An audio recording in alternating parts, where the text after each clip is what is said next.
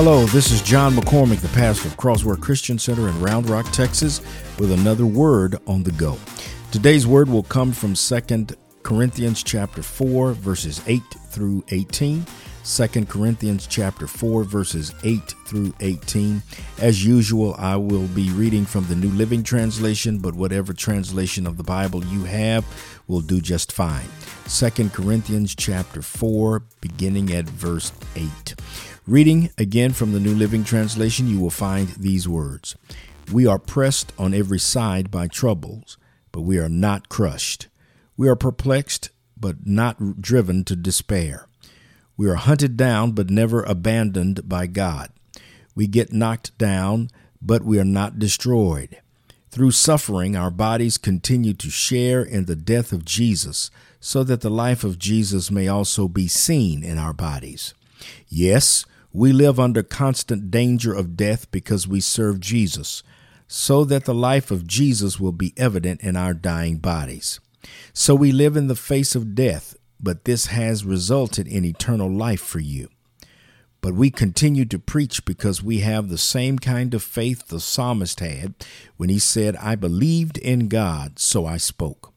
We know that God who raised the Lord Jesus will also raise us with Jesus and present us to himself together with you.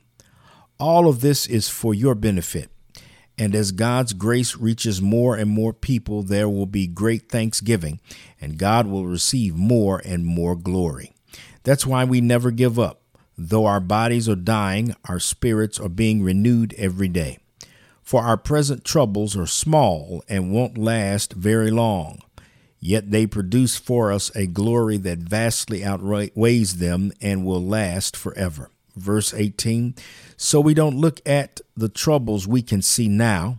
Rather, we fix our gaze on things that cannot be seen.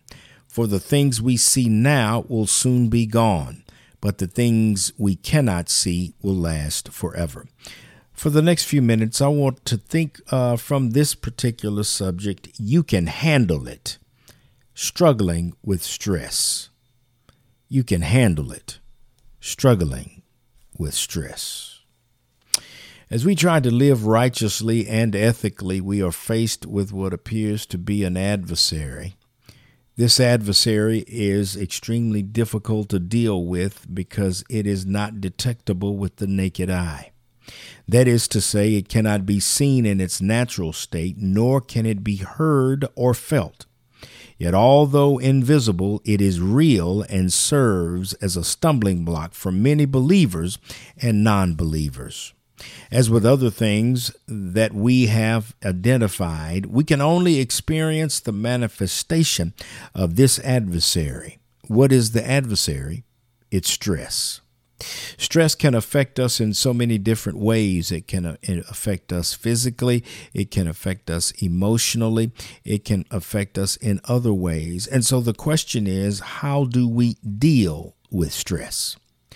Might I suggest that Paul, in his letter to the church at Corinth, has given us some nuggets by which we can extract valuable experience on how to deal with this thing called stress.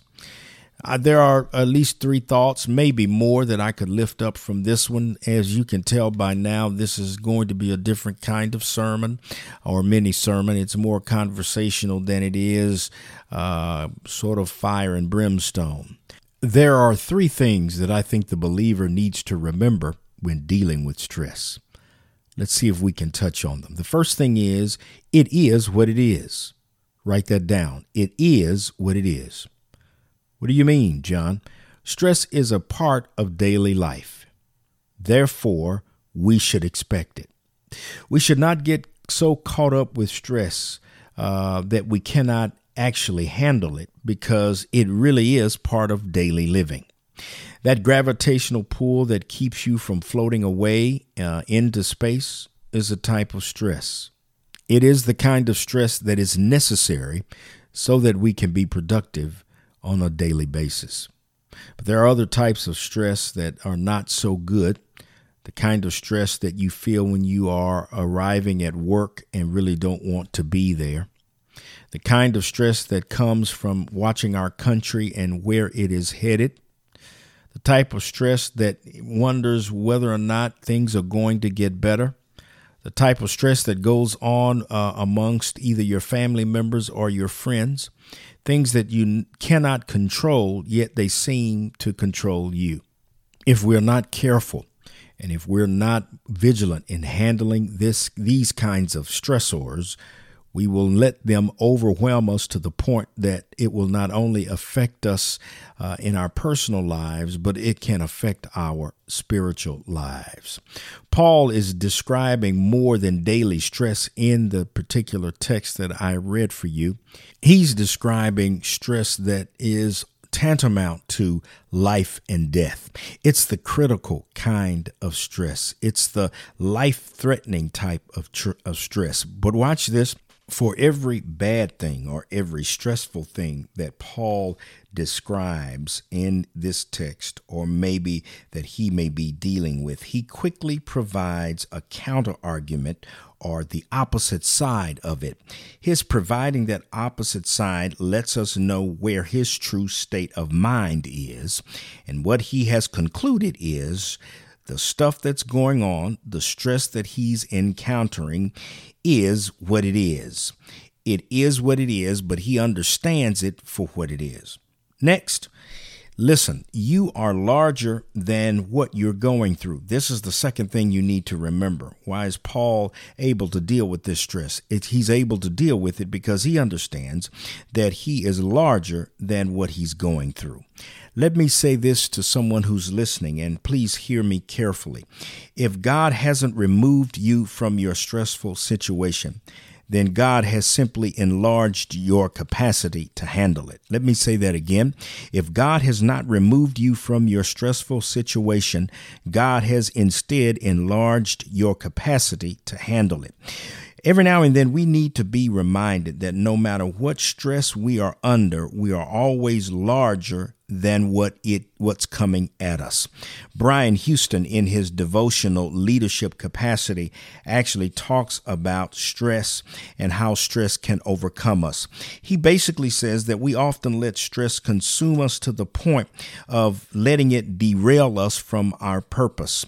What he really wants to reinforce is that if we allow stress to overtake us, then we really don't have a stress problem. Watch this. We have a capacity problem. In other words, what he's saying is if we allow things to overcome us, we have a perceived, I'm going to inject that word there, capacity problem. Instead of asking God, and this is what he suggests, instead of asking God to remove the stress, what we should ask God for is to enlarge our capacity to handle it.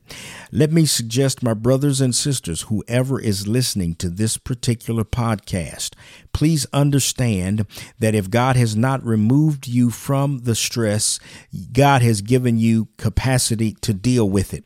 And if you have the capacity to deal with it, that means that you are larger than what's coming at you. You need to write that down. Maybe that needs to be your mantra for the next week, that you are larger than what's coming at you.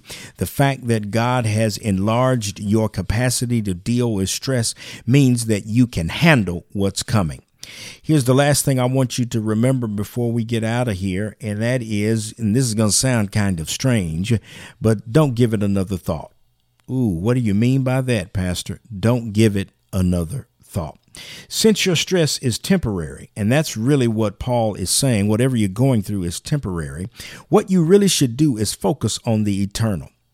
How is it that Paul is not overcome with stress?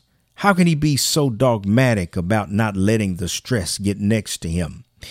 It's because he knows that the present stress that he's encountering is temporary. So instead of focusing on the temporary, he focuses on the eternal. He is not letting the stress consume him because he is not focused on it at all. He's focused on glory. In glory, there is no stress. So stop giving all of your time and energy to what you're going through. Stop giving all of your time and energy to dreading your stress. Instead, focus on your future, understanding that weeping may endure for a night, but joy comes in the morning. I don't know who this particular message was for this morning, this evening, this afternoon, late tonight, whatever time you're listening to it. But understand that you really can handle stress. Don't let it overtake you, because you have the capacity to deal with it. May God bless you and keep you until next time. Be blessed.